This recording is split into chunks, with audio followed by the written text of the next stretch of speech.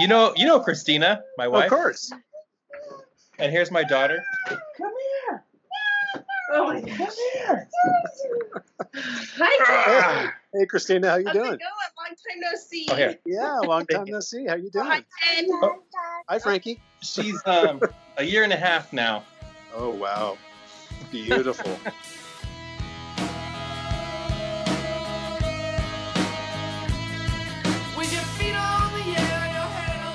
Welcome to Conversation on Tap, a cheeky podcast that seeks to promote intelligent dialogue in an age of echo chambers and self-segregation. Pull up a stool, pour a glass of tasty beer, and join us each week as we discuss all the topics that you were told not to talk about in polite company. My name is Jose. My name is Christina. That's right, this week I am joined by my beautiful wife, Christina. Unfortunately, there was a bit of scheduling issues. It's been a busy week, and so Joel and I were going through our final week of school, and it was hard for us to kind of get our schedules to align, to have the stars line up for us to be together. But next week, we'll be back in studio, so to speak, to discuss the recent murder of George Floyd and the protests that followed.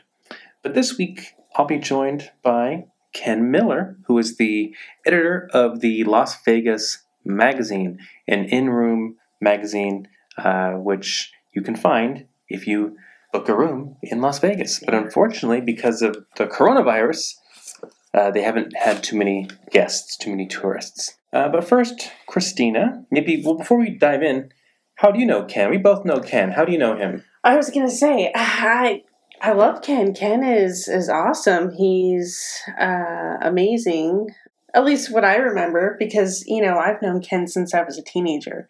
So I'm pretty sure he can't say the same thing for me because he knew me when I was a teenager.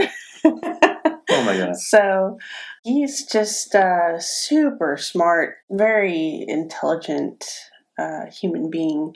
And I've always enjoyed his love and appreciation for music. And not just music, but movies and games. Mm-hmm. He's a pretty big gamer, or was when I knew him. You probably had the privilege of playing video games with him. I did. I don't remember. As a teen?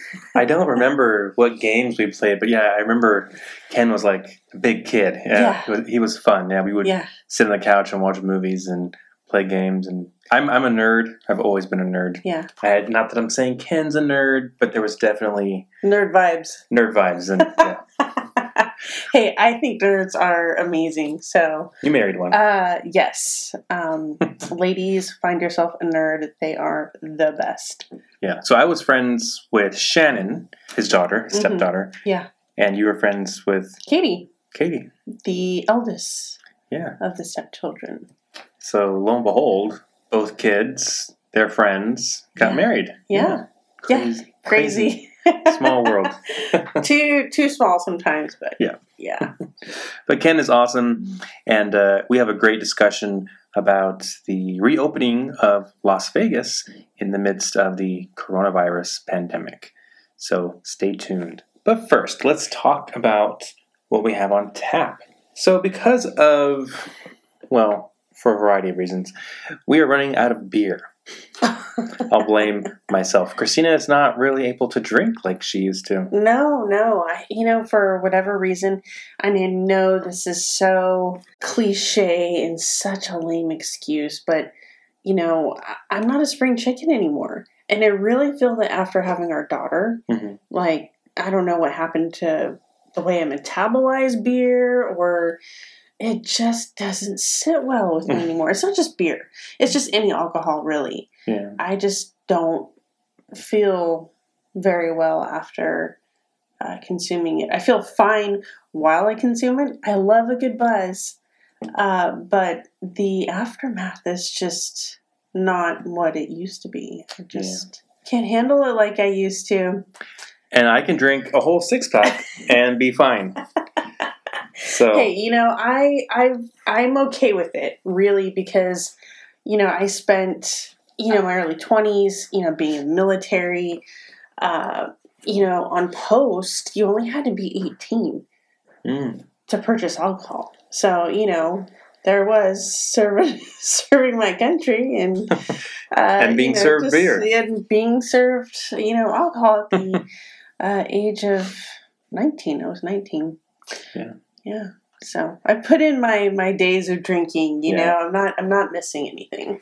So this week, because of our shortage of the alcohol of beer, we are sharing a glass of Figueroa Mountains Hoppy Poppy India Pale Ale. It's got 6.5% alcohol by volume, so not too bad. The little blurb on the side of the bottle says, Hoppy Poppy is a light-bodied West Coast India Pale Ale featuring Cascade, Columbus, and Simcoe hops.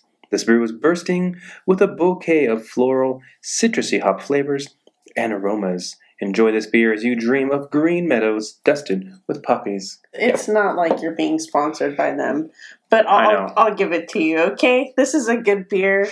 Yeah. I enjoy a good IPA. Hit up Fig Mountain for a sponsorship, man. I know. I need Fig to sponsor us. You drink a lot of it. We drink a lot of it, and I plug them all the time. Yeah. We did the whole plug about Lizard's Mouth last week. Oh, yeah. That was such a bummer, man. I could not believe that they've just run out. And I understand because of given the current situation with COVID, but here we are drinking Hoppy Poppy, which is good.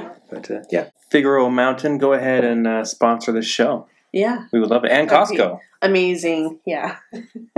We're always plugging Costco and Figueroa Mountain. Well, Fig, I honestly have to say, there's not a beer that they put out that I don't like. Yeah, I mean, there's some that I favor over others, but.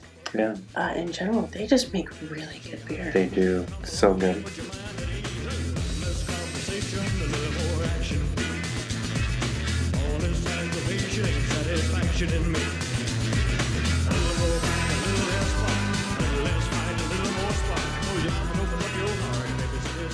And now for the segment of our show that we call Fred Talks. In this segment of our show, Jose and I will each share one thing that we are passionate about for 2 minutes, though we tend to be chatterboxes, so that isn't a strict time limit. This week, I will discuss... I'm sorry, nothing poignant. I don't have a profound Fred talk. This is just something that bugs the snot out of me. And I don't know if any other women out there will agree, but we like to spend a lot of time on our phones, playing games and whatnot to pass the time. Especially now. And I am a huge fan of Words with Friends. I love playing that game. But what I don't like are the men who treat it as if it were a dating site or a dating app. I cannot tell you how many times I have been hit on, being chatted up. It's because you're hot, but... No, I mean, all I have is a profile picture. My Facebook profile picture, which is on there. That's it. And I really got to the point where it's like, do I need to change my profile picture to a dog or cat? This is just ridiculous. And I mean, I've even had to go to the extent of blocking some of these people. They're just creeps. And I'm all for a conversation. I don't mind a good chat here or there, especially when it pertains to the game or, nice play, you're kicking my butt, etc. But, I mean, these guys are just to the point of being ridiculous. Obnoxious, thank you very much. Yeah, and I've heard this before from some of my friends on Facebook. They're the ones who actually got me back into Words with Friends a while back. But they were posting screenshots of guys being like, hey, how's it going, baby? I forget all the things they were saying. Right. Basically, it was like, are you free? Are you single? Let's hook up. Come meet me. It's like, what? On Words with Friends. This is not Plenty of Fish. This isn't Tinder. Right. This is Words with Friends. It's Basically Scrabble. Right, exactly. Sexiest game on the internet. Yeah. Find all the smartest, wordiest babes. I don't know, man. But there's just, I guess, creeps everywhere. But, I really didn't expect to the extent that I encountered these guys just being total creeps. Yeah. And not taking a hint. And a lot of people play with the setting to have the chat feature off. Right. Like they just strictly play, no chatting. And I'm at the point where I just play with other women, Yeah. I know that sounds Yeah. But I just don't even entertain. And that sounds sexist, right? It's like, now it's like, am I going too far? Like, this is ridiculous. I don't want to strike up a game with another male out of fear that... Yeah. It's not even fear. It's just, I don't know. Right. I'm going on a tangent here, but... Well, it's your profile picture. You've got that plunging cleavage. Oh my God. Don't listen to him. I don't. It's one of those things where it's really inappropriate for guys, if you're listening, let them play Scrabble online without having to, shoo you away. Right. Yeah. I don't get it. Go out and meet, I don't know, real women. Yeah. In your area, unless you live in the woods. Well, okay. We are in a time of a pandemic, and that's kind of hard to do at the moment, but... True. After the pandemic. Yeah. I want to know if there are any Words with Friends couples out there that have actually gotten together. And I know there are. Sadly. Well, I wouldn't say sadly, but... I'm sure there's been stranger situations, like two people meet on World of Warcraft and end up getting together. I'm sure there are some examples out there. Yeah, and they... Never mind. We'll just end that right there. So, Words with Friends. I was going to say, those are the ones that are at the Renaissance Festival. Yeah. Sick burn. Playing their, Dungeons and Dragons on their honeymoon or something. Come over here, baby, and roll my dice. Yeah. No, I don't want to offend any of the... any of our LARPing community listeners. Yeah, right. But, it's just, that's funny. All right, so I don't have a profound Fred talk this week either, actually. I'm surprised. I just wanted to keep it short because I want to get into this discussion with Ken Miller.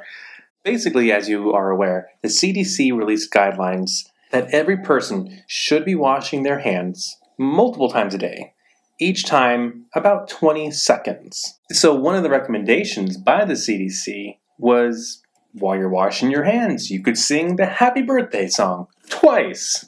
So I think a lot of people have been doing that. But one tip I picked up from my buddy, Jose Segura, who has been on this show multiple times as a co-host and a guest. Who is also Hose A and refers to you as Hose B. True.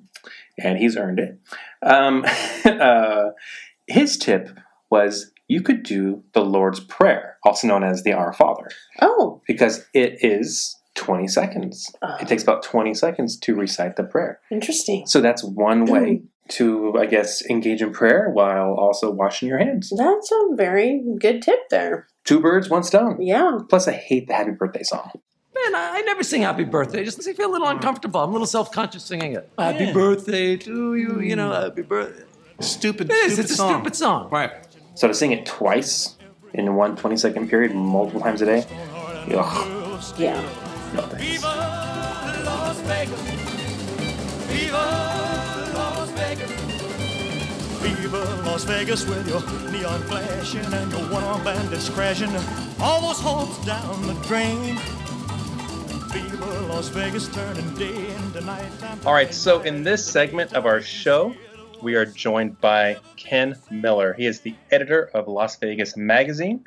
He's also a voracious movie and television watcher, buff, and a connoisseur of whiskey.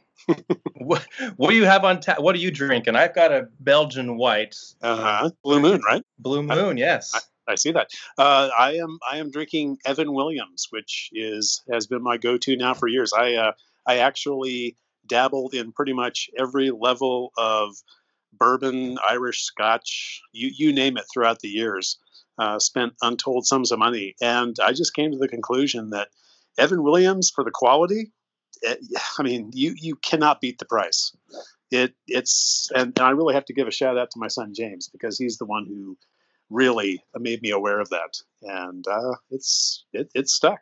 So Good old James. Yeah, I haven't seen him in a while. yeah, me neither. All right, so maybe you could also give us a little bit of your background, maybe how you ended up at the Las Vegas magazine. Oh man, where do I start? So I'm in Santa Maria at the Santa Maria Times, and I have to really say this quickly, because I would regret it if I didn't. I still remember vividly you and Shannon, and it kills me. I cannot remember his name. In my house, rehearsing her musical play that she wrote, For the Love of God or Lack Thereof. Yes. You and tell me his name. I'm sorry, I forgot. Luke. That was Luke, Yes. I believe. Yes, Luke. You and Luke ended up in Canada. Yes. That was quite the experience. Wow. That was really something to watch you guys work on that. I mean, it was like watching art in progress, and just a memory that I will never forget. I really treasure. So you've been in my thoughts for a long, long time, long before we reached out on Facebook, long before we set this up. So just wanted to let you know. Likewise, you're the one who got me into like Monty Python and Mystery Science Theater 3000.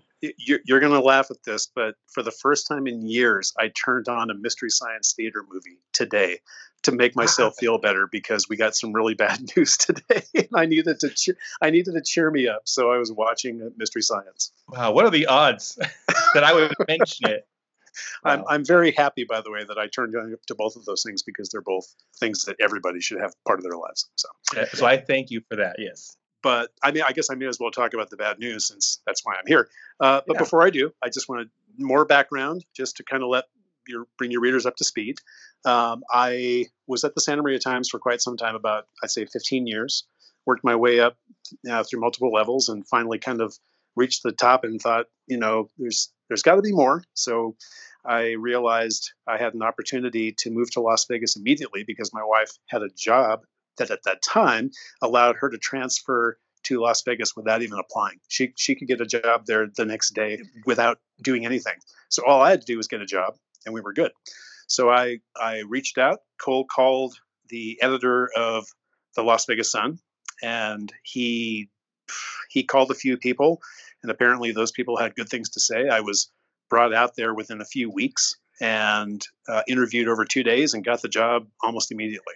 And I started with the Las Vegas Sun in 2003. In 2005, when we were merged into the RJ, that's a long story that your listeners don't need to hear.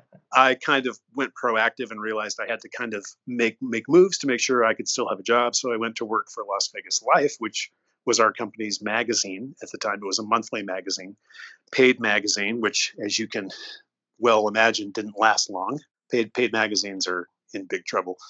So we lasted about 2 years. I moved over to Las Vegas Weekly in 2008. And in 2015, I moved to Las Vegas Magazine, which is where I work now. And Las Vegas Magazine is the in-room publication on basically almost every hotel room on the Strip. 98% of the rooms, 140,000 copies.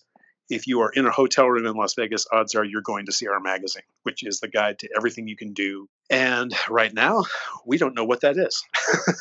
So we are currently waiting to reprint, because, as I'm sure most of your readers know, the Las Vegas Strip was completely shut down in the wake of the coronavirus pandemic. And tonight was supposed to have been the night that our governor, Steve Sisolak, announced that the casinos were going to reopen.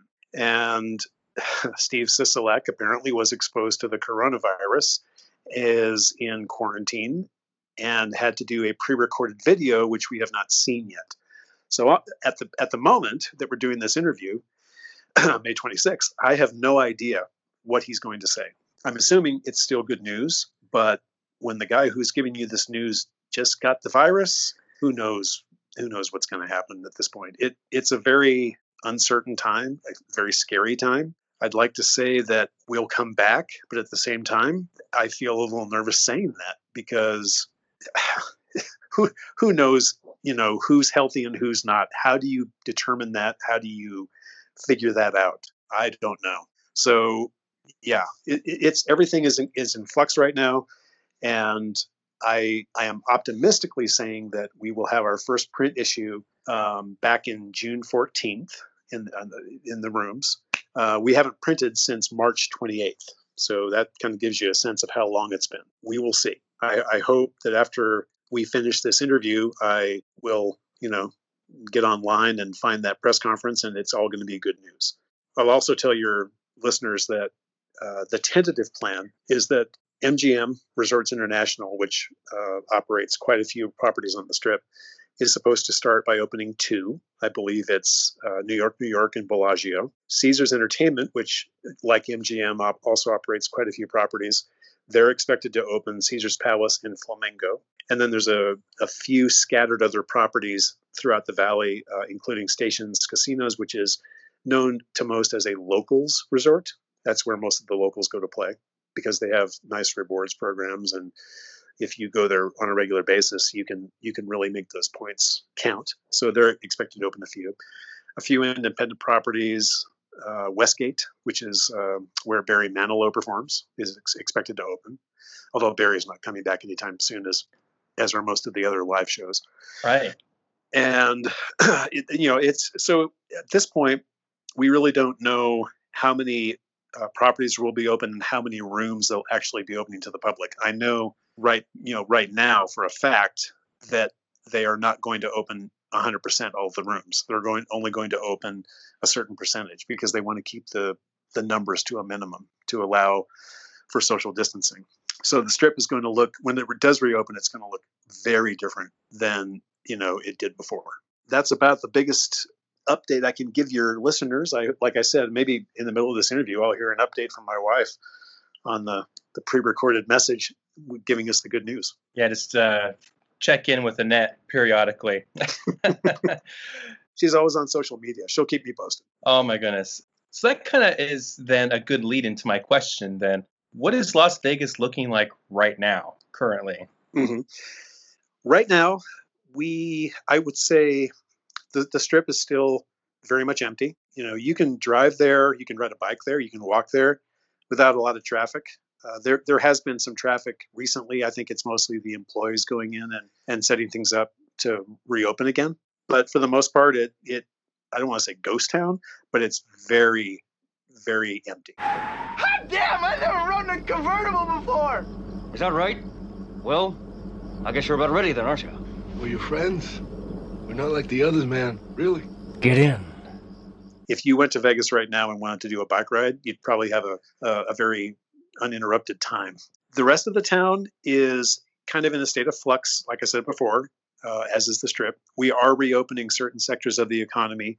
We are reopening restaurants as long as they are willing to comply with guidelines. We're reopening salons. We're reopening nail salons. We're opening bars, taverns, breweries, golf courses. You can play tennis. We're reopening outdoor areas, although apparently those are starting to be so inundated that they've had to shut a few of them down. Oh, wow. Yeah. Well, Las Vegas, I mean, your readers may not know this, but we have a lot of very popular outdoor areas, and especially among locals. And when those areas reopened, people could not wait to get back out there. So it's like I said, it's like the Strip. You have to reopen, but you have to monitor the numbers and make sure we don't overdo it, like some other states are doing right now. We're closer to opening everything, but it still seems a way away. Unfortunately, it's meant a lot of the hospitality industry still remains unemployed. A lot of the retail industry still remains unemployed. It's, we were hit big here because, I mean, it's no secret. Our economy is built on tourism, and there's no tourists coming. I think I read that you guys in Las Vegas had a 28.2% unemployment rate as of late April. That sounds about right. Yeah, the unemployment claims here are just unbelievable. And almost everyone around me that I know it has lost their job. It's real. It's happening. It's depressing. So, like I said, obviously we're excited that we can start to reopen, but we want to do it right. Maybe because like I said, our bread and butter being tourism, we want to make sure that when people do come here, they feel safe. They feel like we have done our due diligence in making sure they're protected. So you're the editor of Las Vegas Magazine. As you mentioned, you're not printing magazines. So how has that affected your magazine since this whole thing has started? I have a staff of 3. I have a managing editor, an associate editor, and an editorial assistant. And then we have 2 graphic designers. None of them have been laid off. We're all still working. We are doing online only. And we decided that we were going to be very positive in the messages that we were sending out. It's interesting, our typical web traffic is not super great, mostly because most of our readers are tourists. They don't go on the web and read about us. They read us in a print magazine, which is fine because that's how we mainly exist. But we don't really get a lot of internet traffic because of that. During this shutdown, our internet traffic has absolutely surged. We had a story that we ran on Friday in which we announced all the reopenings and the soon to open announcements. And we got, I think the last number was 60,000 hits. Now, I know for a lot of websites, people might be thinking, oh, that's not a lot. For us, that's a lot. The thing that it showed me is that people cannot wait to come back here. People are looking to Las Vegas for information on when do we open, what's going to be open, where can I go. They can't wait to come back here. At the same time, I'm a little scared that way too many people are going to want to come here at once. You know what I mean? So yeah, it's we're keeping busy, we're keeping it positive, and we're making it so that people feel like Vegas is ready for you when you want to come back.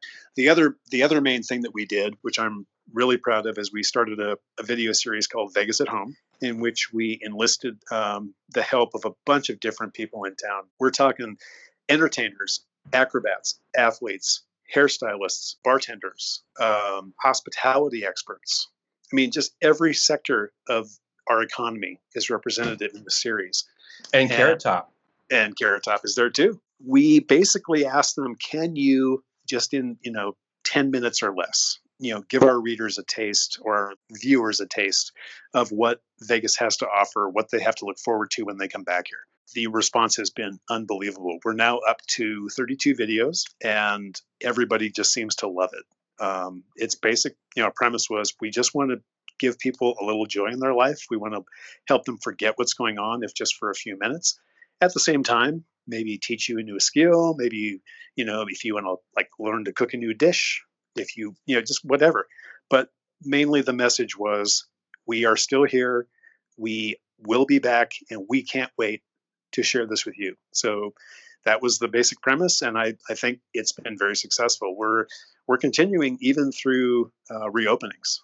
We've got a lot of people lined up and they still want to be a part of this, even though theoretically, by the time their video runs, they could be up and running again. Just a very good, strong message, and people are responding that they like it. So. I was really impressed with the Vegas at Home project. Human beings, as we have said multiple times on our podcast, are social creatures. We need that connection.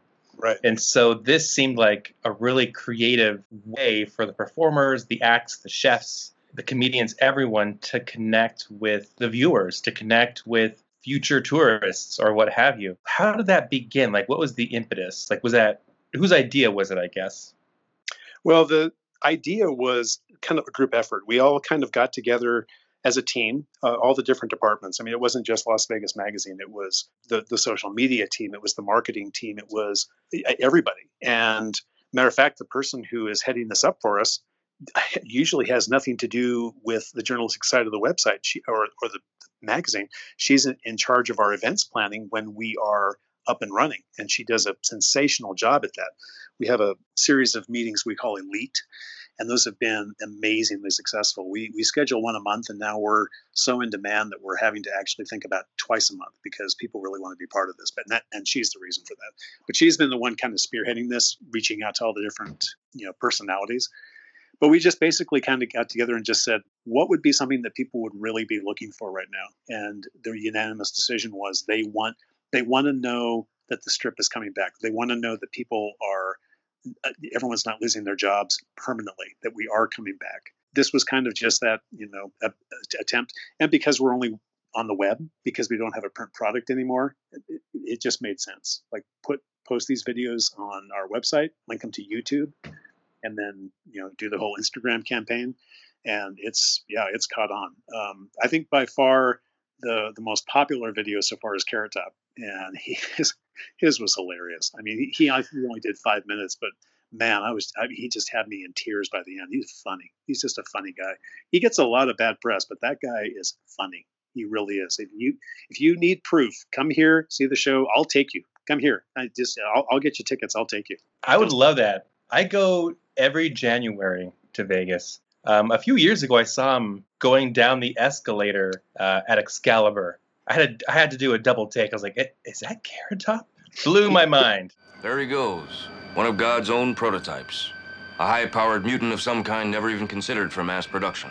Too weird to live and too rare to die. He's pretty hard to miss, isn't he? Yeah, that fiery red hair. And that dude is jacked. He is so ripped. Yep. Matter of fact, he and I are almost the exact same age. I just learned that a few years ago. Wow. You're in good shape too, as I recall. You got some guns. I'm not as in good shape as Carrot Top, but I'm trying. It would help if I drank less bourbon, I'm sure.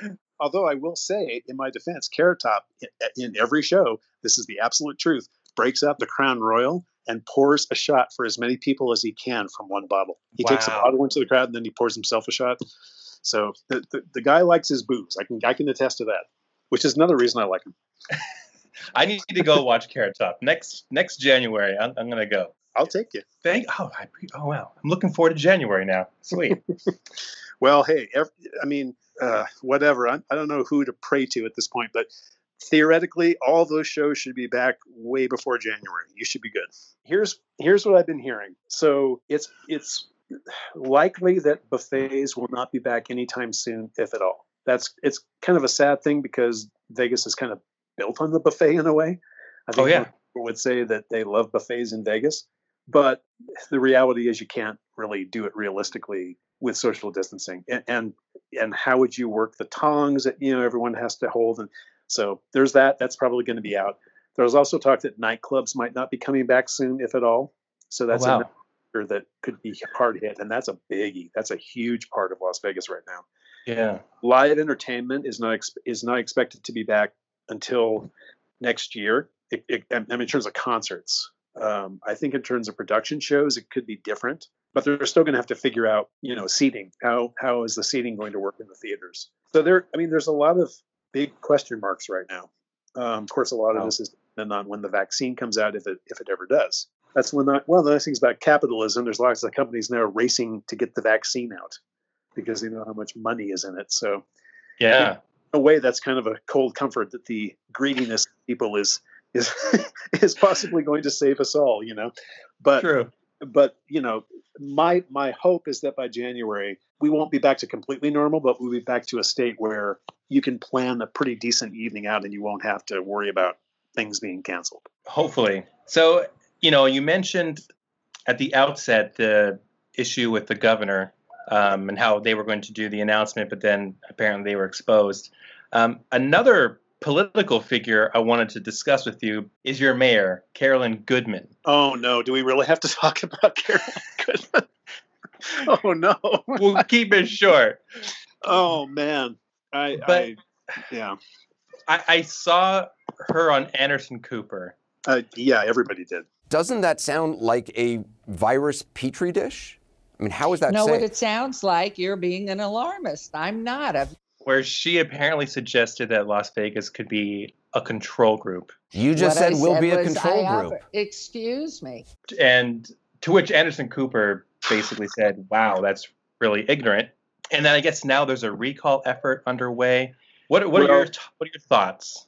Well, while we're on the subject of recall, let me also say, believe it or not, there's also a recall effort against Sisolak.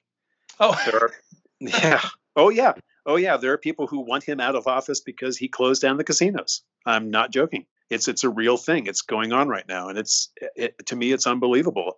What choice did the man have? I mean, at the time, given the information we had, how could you possibly open the casinos and let people in from all sectors of the globe, and then send them back out into the world? That's just insane. I'm sorry, it's insane to even think about that. Yeah. That being said, I don't want to be part of a control group. I've been very careful about staying home as much as I can. I see my folks almost none. We've been to see them twice. They came here, we went there. Both times I was not comfortable, and I told them that. This is real. I mean, we have to be careful. So no, I don't want to be part of a control group, and I definitely don't support anything that Carolyn Goodman is in favor of. I'll leave it at that.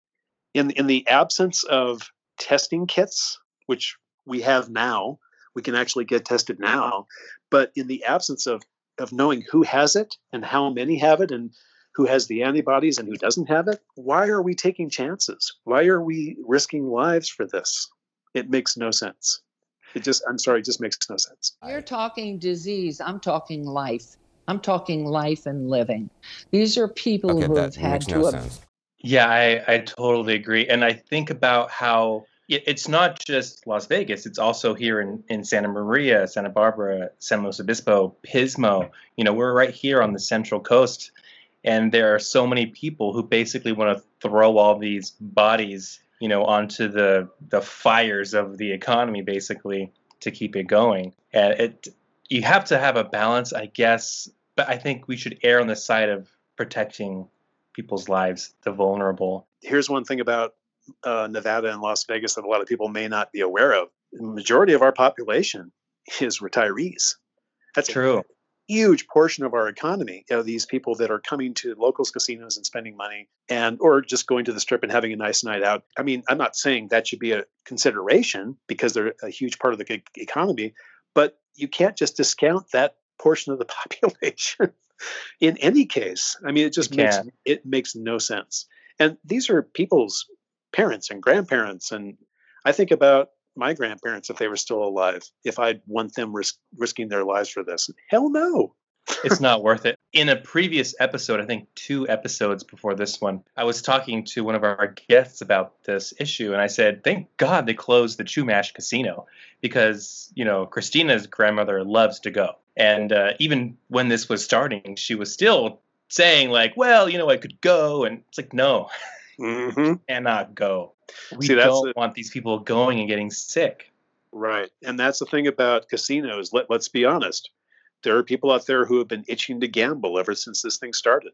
They can't wait to get back. I've got a coworker who can't wait to go back and play bingo. I mean, these are actual real considerations. These people cannot wait to get back.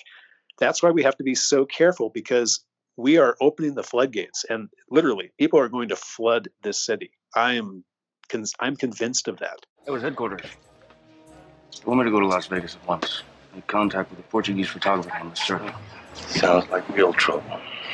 You're going to need plenty of legal advice before this thing is over.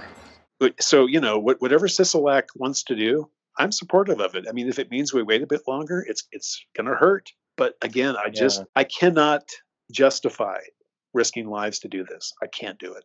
I can't. Yeah, I'm right there with you. And if you think about Vegas, it's potentially a hotbed for the coronavirus. You have people touching the slot machine handles, people in large crowds touching blackjack cards, dice, just on and on and on.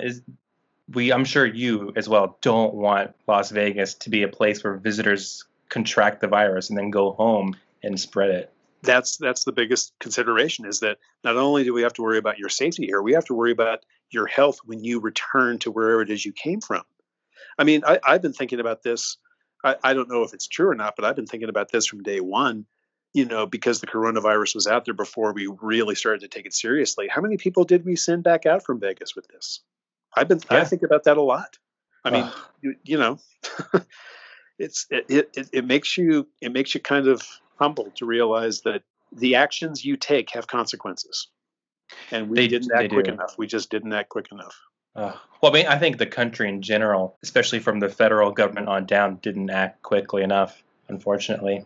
Well, we take our cue from the top, don't we? We do, unfortunately. In this time, unfortunately. It's going to disappear. One day, it's like a miracle. It will disappear. I was reading that Vegas is looking at a $150 million deficit over the next 18 months. I don't know. What's your kind of take on, and you alluded to it a minute ago, but what's your take on the economic future of Las Vegas after this passes? For the time being, it seems like a lot of people who are filing for unemployment are getting it. And yes, our system is overwhelmed like everyone else's, but I'm hearing more and more stories of people who are actually finally getting through, finally getting their money. So I feel like, the people who are unemployed, at least for the time being, should be okay. I mean, and there's a lot of forgiveness on loans. A lot of landlords are forgiving rent because they just understand people right now can't pay that. A lot of student loans are in forbearance, which means you don't have to pay your interest on your loan until a certain point. We're getting that stimulus money. It's not a lot over the long run. I mean, it just couldn't. I think about places that have huge, costs of living, what $1,200 would actually do for those people. I mean, Nothing. in Nevada, we have a pretty decent standard of living, so it actually does mean something. But I think in a lot of areas it doesn't.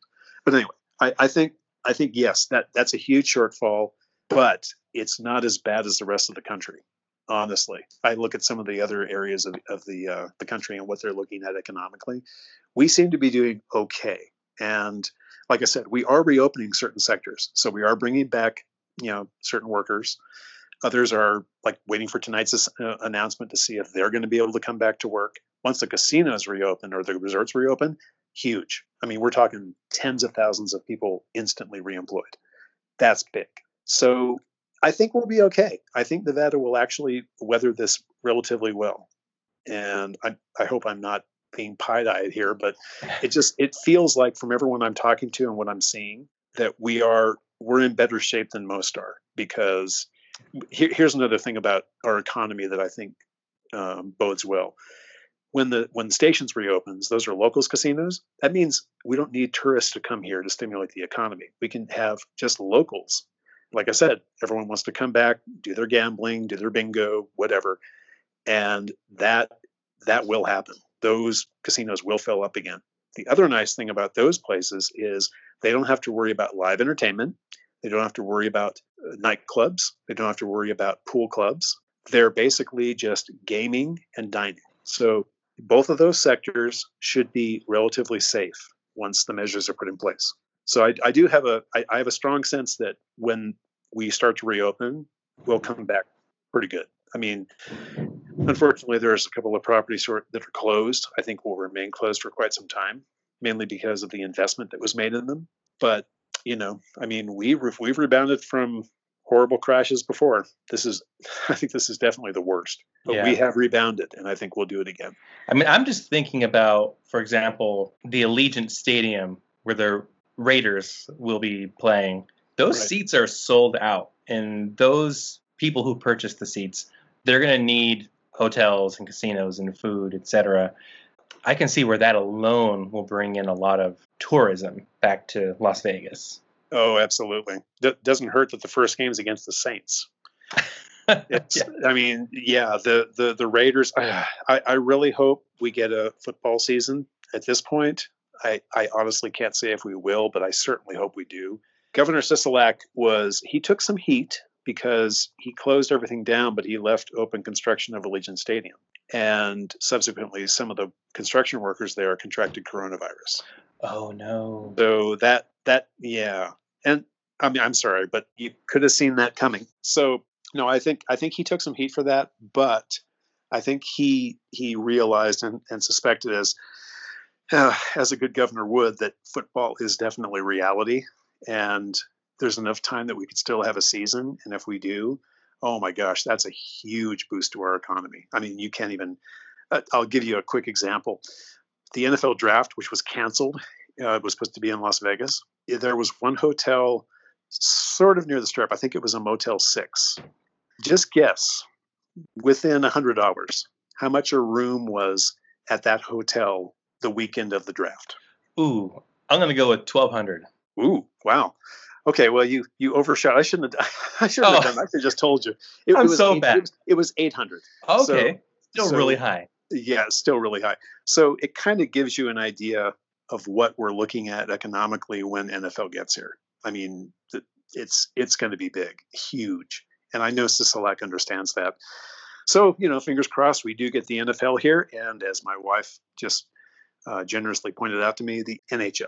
And we have the Vegas Golden Knights, which, great local team. Their first season, they almost won the Stanley Cup. So that's exciting. And Major League Baseball announced that they're coming back, I think, in the beginning of July, which doesn't really affect us, but just kind of shows you that sports are definitely back on the radar.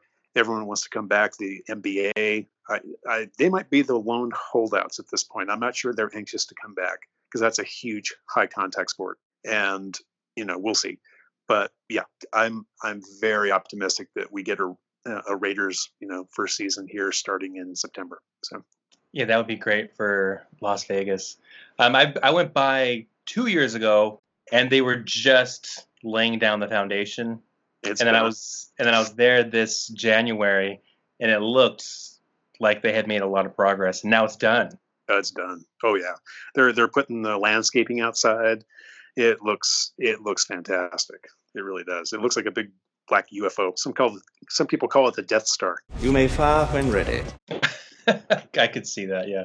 That's funny. Looking forward, what will be the new normal for Vegas? Like if I walk into a casino, sometime in the next 6 months, what will the new normal be? Wow. Lots of things. For one, you're going to be thermally scanned before you can enter a property, and you will be stopped if your temperature is too high.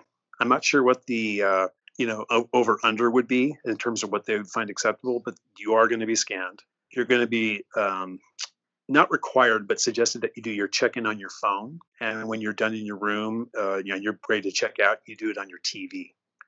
They're trying to minimize the interaction with staff as much as possible. There's going to be hand washing stations. There's going to be hand sanitizer stations. There's going to be rubber gloves available. Everything is going to be different. It's going to look different. It's going to feel different. You're going to be required not to crowd a blackjack table or a poker table or a craps table. You're going to be required to have spacing between slot machines. So you won't be right next door to someone anymore. You might be 3-4 feet. I mean, I'm not sure what the safe distance is going to be by the time they reopen. Right now it's 6. Could be different by the time we reopen. I don't know. The areas at certain tables might have plastic or plexiglass partitions between them. So imagine a blackjack table, that semicircle with little plastic dividers between you and everyone you're playing with. Yeah, and the dealer. It is going, and the dealer, and it is going to. I mean, I'm not sure if people are going to take to it right away, or some people will be turned off by it. That'll be really interesting. My guess is that no one's going to care as long as you can still get up to a table, spend your money, and have that thrill of gambling. No one's going to care. I can't imagine like Hunter S. Thompson there in Las Vegas, all spun out on acid or smoking a cigarette. His trunk full of drugs. We had 2 bags of grass, 75 pellets of mescaline, 5 sheets of high-powered blotter acid, a salt shaker half full of cocaine, a whole galaxy of multicolored uppers, downers, screamers, laughers, also a quarter tequila, quarter rum, case of beer, pint of raw ether, 2 dozen amyls. Yeah, and trying to be socially distant. I guess that was from a bygone era anyway. Oh, he'd be thrown out of the hotel right away in the new normal. I'm a relatively respectable citizen. Multiple felon, perhaps, but certainly not dangerous. So I will be going to Vegas again this January. I'll be there for 3 days. So let's imagine that I have 3 full days. Kind of what would you recommend that I do? Like, what are some places to eat or a hotel to stay in or a casino to check out or a show or something, what would you recommend? Wow. Well, you know how I'm going to answer that question? I'm going to answer it as if the Strip was open as it was before all this happened. Like you were going to come over this January. I would say, so you wanted what, a show, a dinner, and what was it? Like a casino or something. Okay. Oh man, you're making me pick favorites. That's tough. Oh, sorry. One of the things about Las Vegas Magazine is we're very democratic. Every property, every venue gets the same treatment. We don't give out awards. We don't have a best of. We don't do any of that. So I try to remain as neutral as I can. But, in the spirit of, giving you a nice night out, I would stay at, so many good choices. I would stay at the Venetian. My wife and I actually stayed there. We did a, what do you call it, anniversary type of staycation. And it was amazing. I mean, that room is, it's not quite the Hangover suite, but it was pretty memorable. And no tigers? No tigers. No, never mind.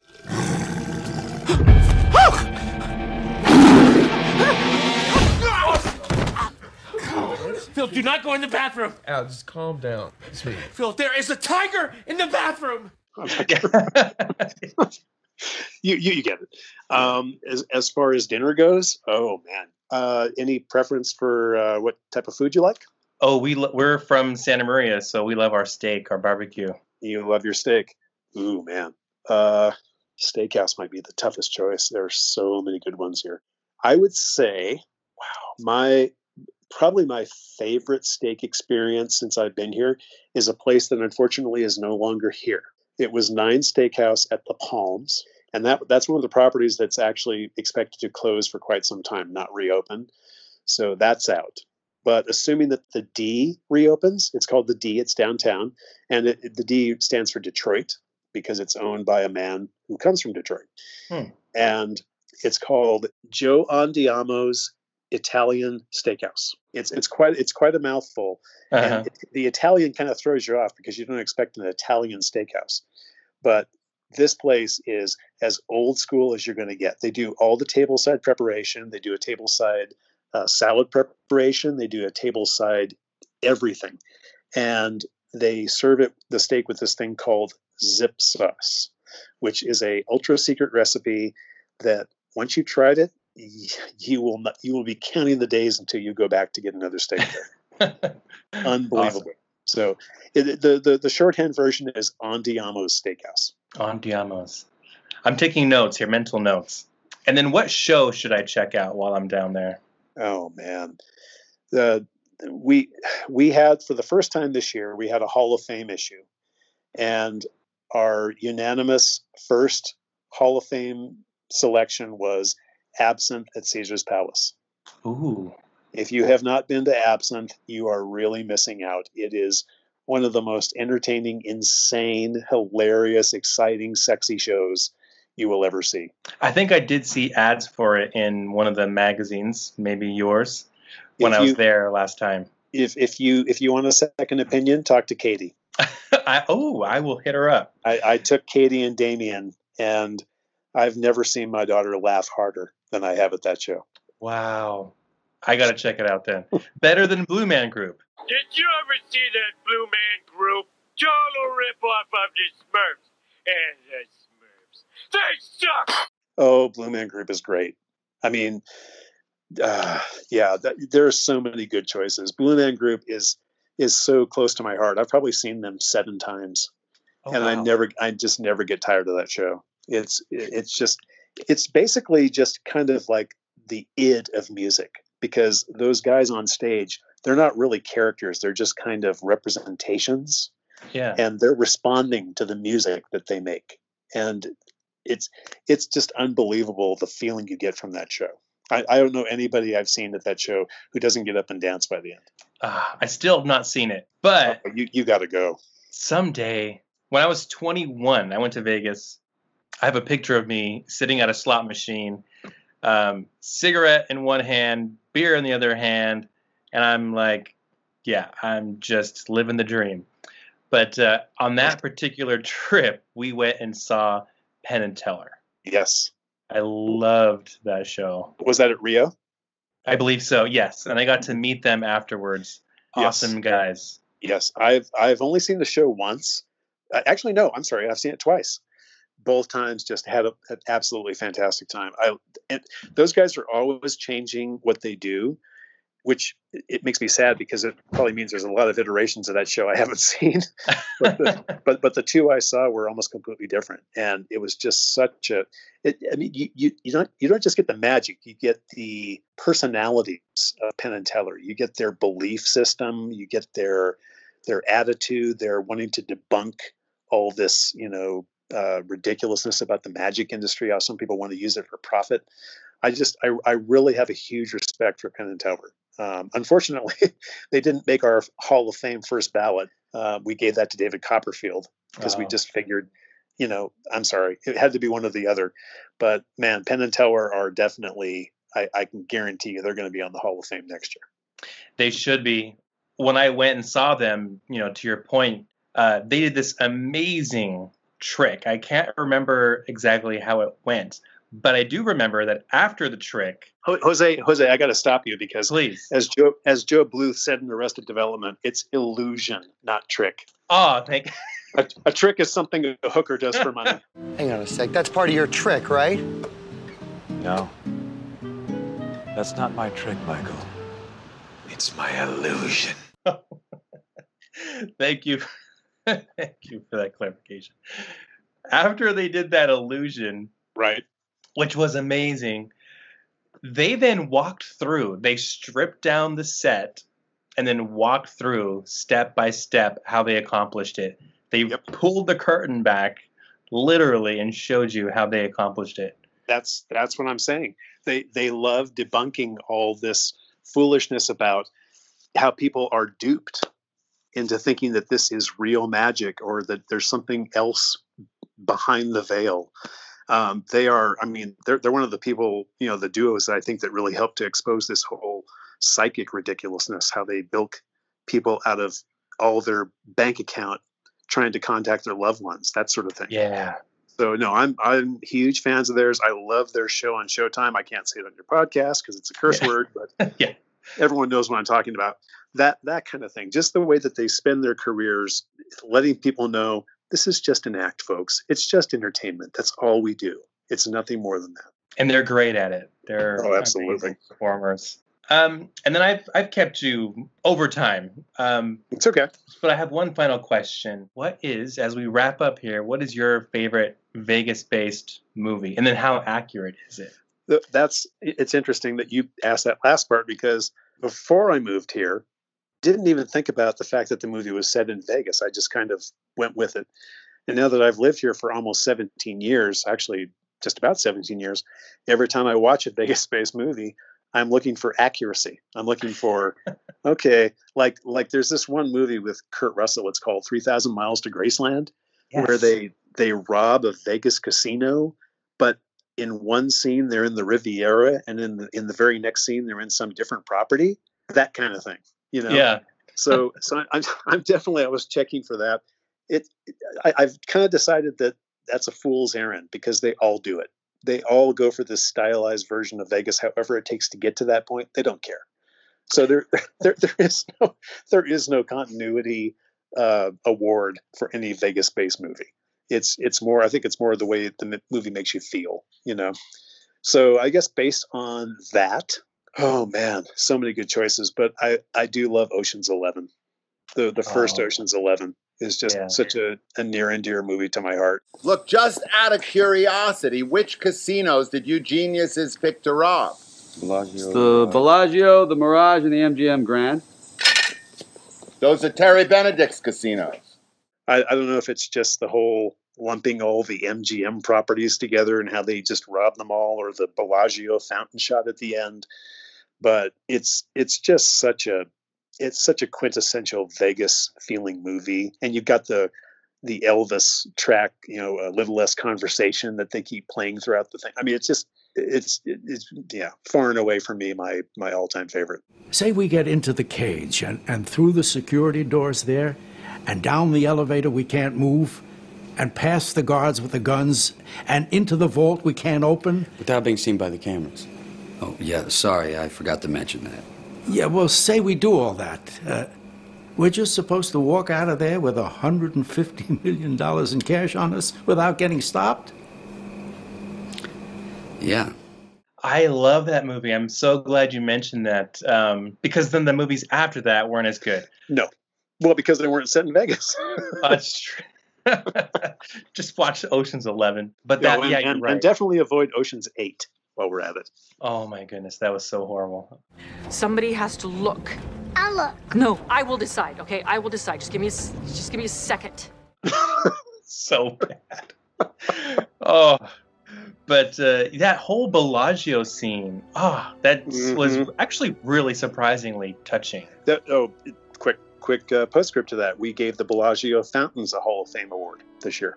Oh, really? Oh, absolutely. I mean, I don't see how you can not think of Vegas right now and not think of the Bellagio Fountains. And that's directly because of Ocean's 11. Yeah, I will try to time it whenever I go to Vegas to watch. It's like a 20-minute water show, right? Give or take. I mean, I think it's every 15 minutes that the show is.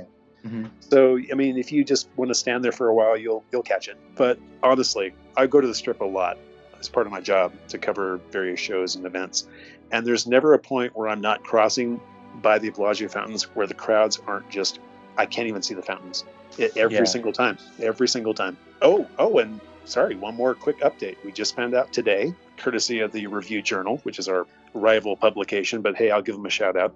The Bellagio Fountains will be back on as part of the reopening, which I think is a pretty good sign that the Bellagio will be one of the properties open.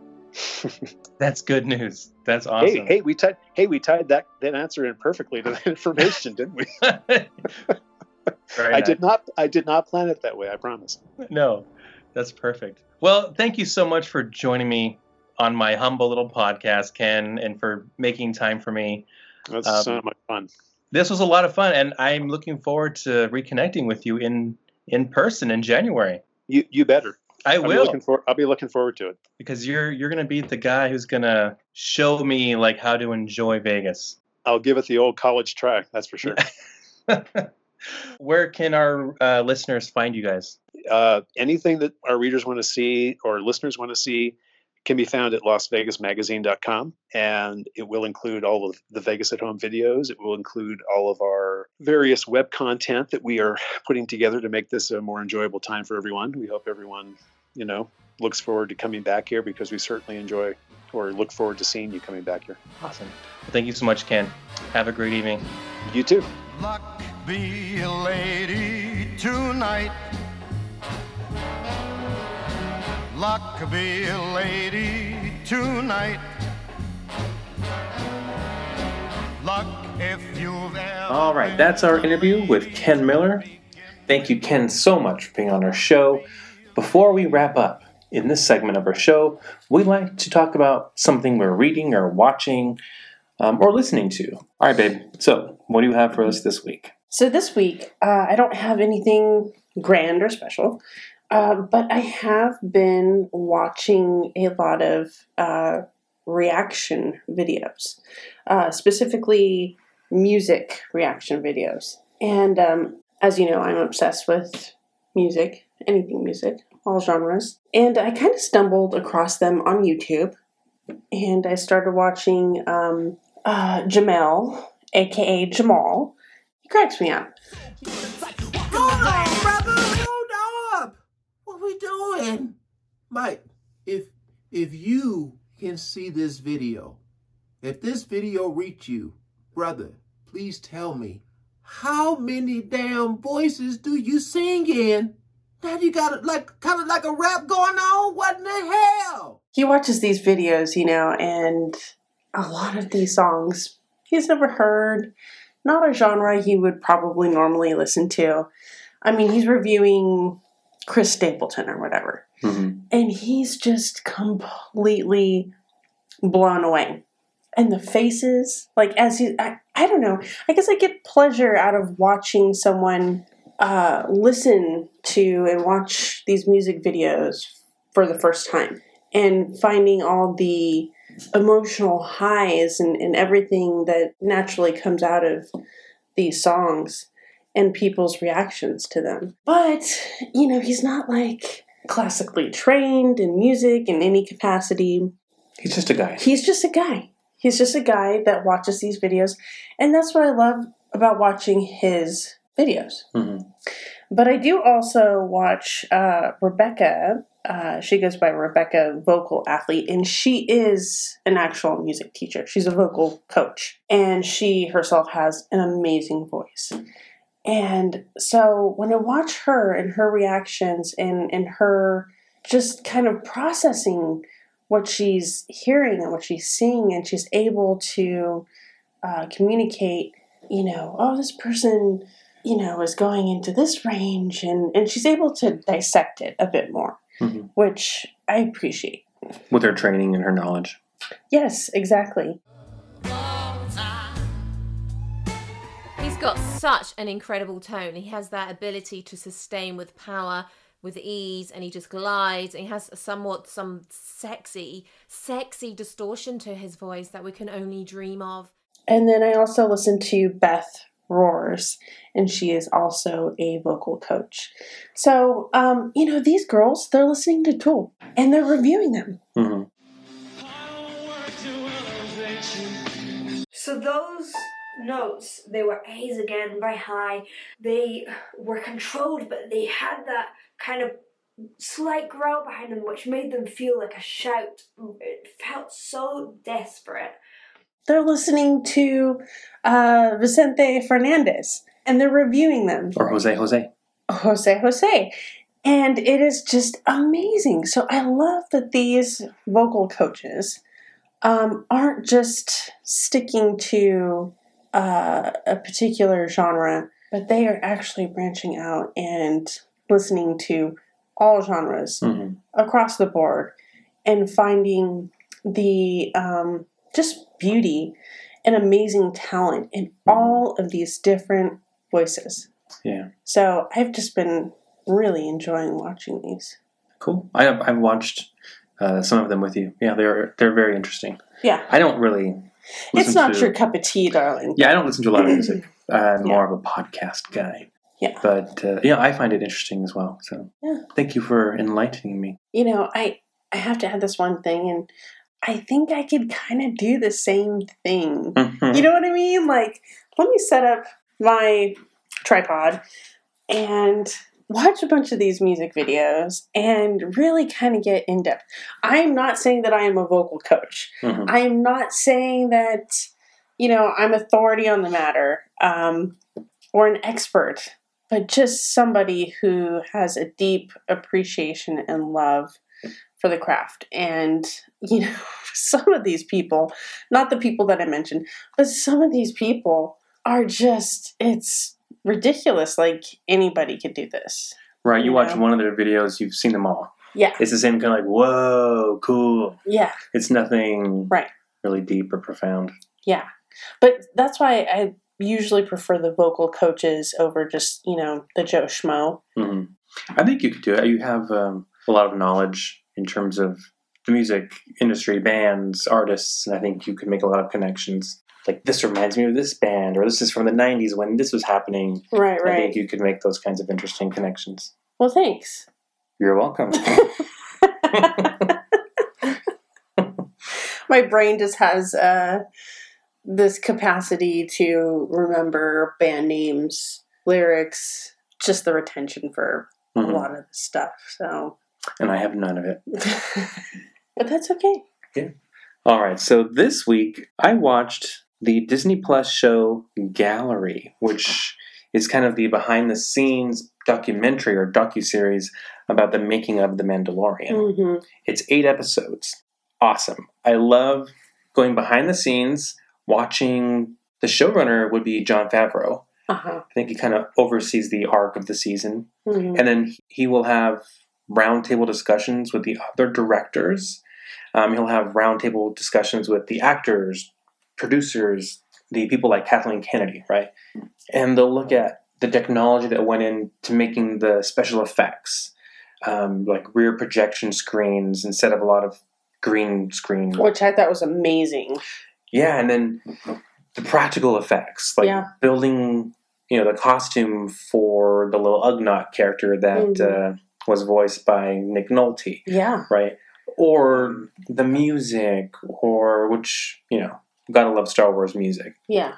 The legacy of Star Wars, like the legacy of George Lucas and how this series fits into the overall, I guess, universe of Star Wars. But not only that, also George Lucas's, his inspiration, the things that he drew from, they also wanted to focus on that, not just Star Wars as a legacy, but those things that he drew inspiration from to create the legacy. Right. So kind of like looking at Buck Rogers, the space shows from the 50s and 60s, the spaghetti westerns with like the vest, like Han Solo would wear, right? Kind of like the vests that cowboys would wear. He was the space cowboy. Exactly. Yeah. With his guns and dueling, shooting Greedo, kind of like in a bar or a saloon. Then also kind of borrowing from samurai films, like Kurosawa movies and whatnot. So it's really interesting, and you get to hear from Kathleen Kennedy, who kind of learned from George Lucas. Yeah. And then people like Dave Filoni, who, if you know about this kind of stuff, he worked on Star Wars Clone Wars. I believe he also worked on Rebels. He directed one of the episodes of The Mandalorian. But, he was George Lucas's right-hand man. And in one of the bits, he kind of goes through the overall arc of the Star Wars movies being about family. And it all kind of starts with Qui-Gon Jinn sort of being like the adoptive father for Anakin. Yeah. Because Qui-Gon is different than the rest of the Jedi, and you get that in the movie, and Qui-Gon is fighting because he knows he's the father that Anakin needs. So he's fighting for Anakin, and that's why it's the duel of the fates. It's the fate of this child. And depending on how this fight goes, Anakin his life is gonna be dramatically different. So Qui-Gon loses, of course. And he just kind of breaks it all down. He kind of sheds new light on these movies like Phantom Menace, which is universally hated. Yeah, but the way he explains it's kind of like, okay, he's adding kind of a layer to this movie that seems one-dimensional.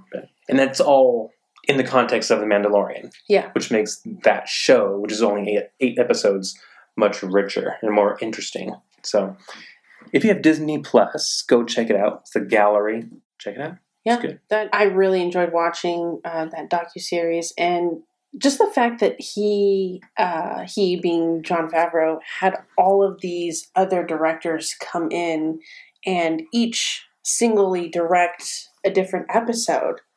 I was like, there's so much that could go wrong as far as, the whole scale of everything. But I really feel like each director brought so much to each individual episode, and it was linear. It just fit perfectly, and hats off to them. I was just blown away by the whole. Yeah, so each director brought in a different genre, even. Yeah. It's like one director brought in the horror film element. Yeah. And then Taika Waititi had this like epic. I love Taika. I love Taika. So awesome. Yeah. He had the epic finale, which also had bits of humor in it, which is totally Taika. Yeah. And then, he did the voice for IG-88. Just all these things were just, it was a great series. And then this behind-the-scenes docuseries was also, awesome. You need to pull the curtain back a little bit. Yeesh.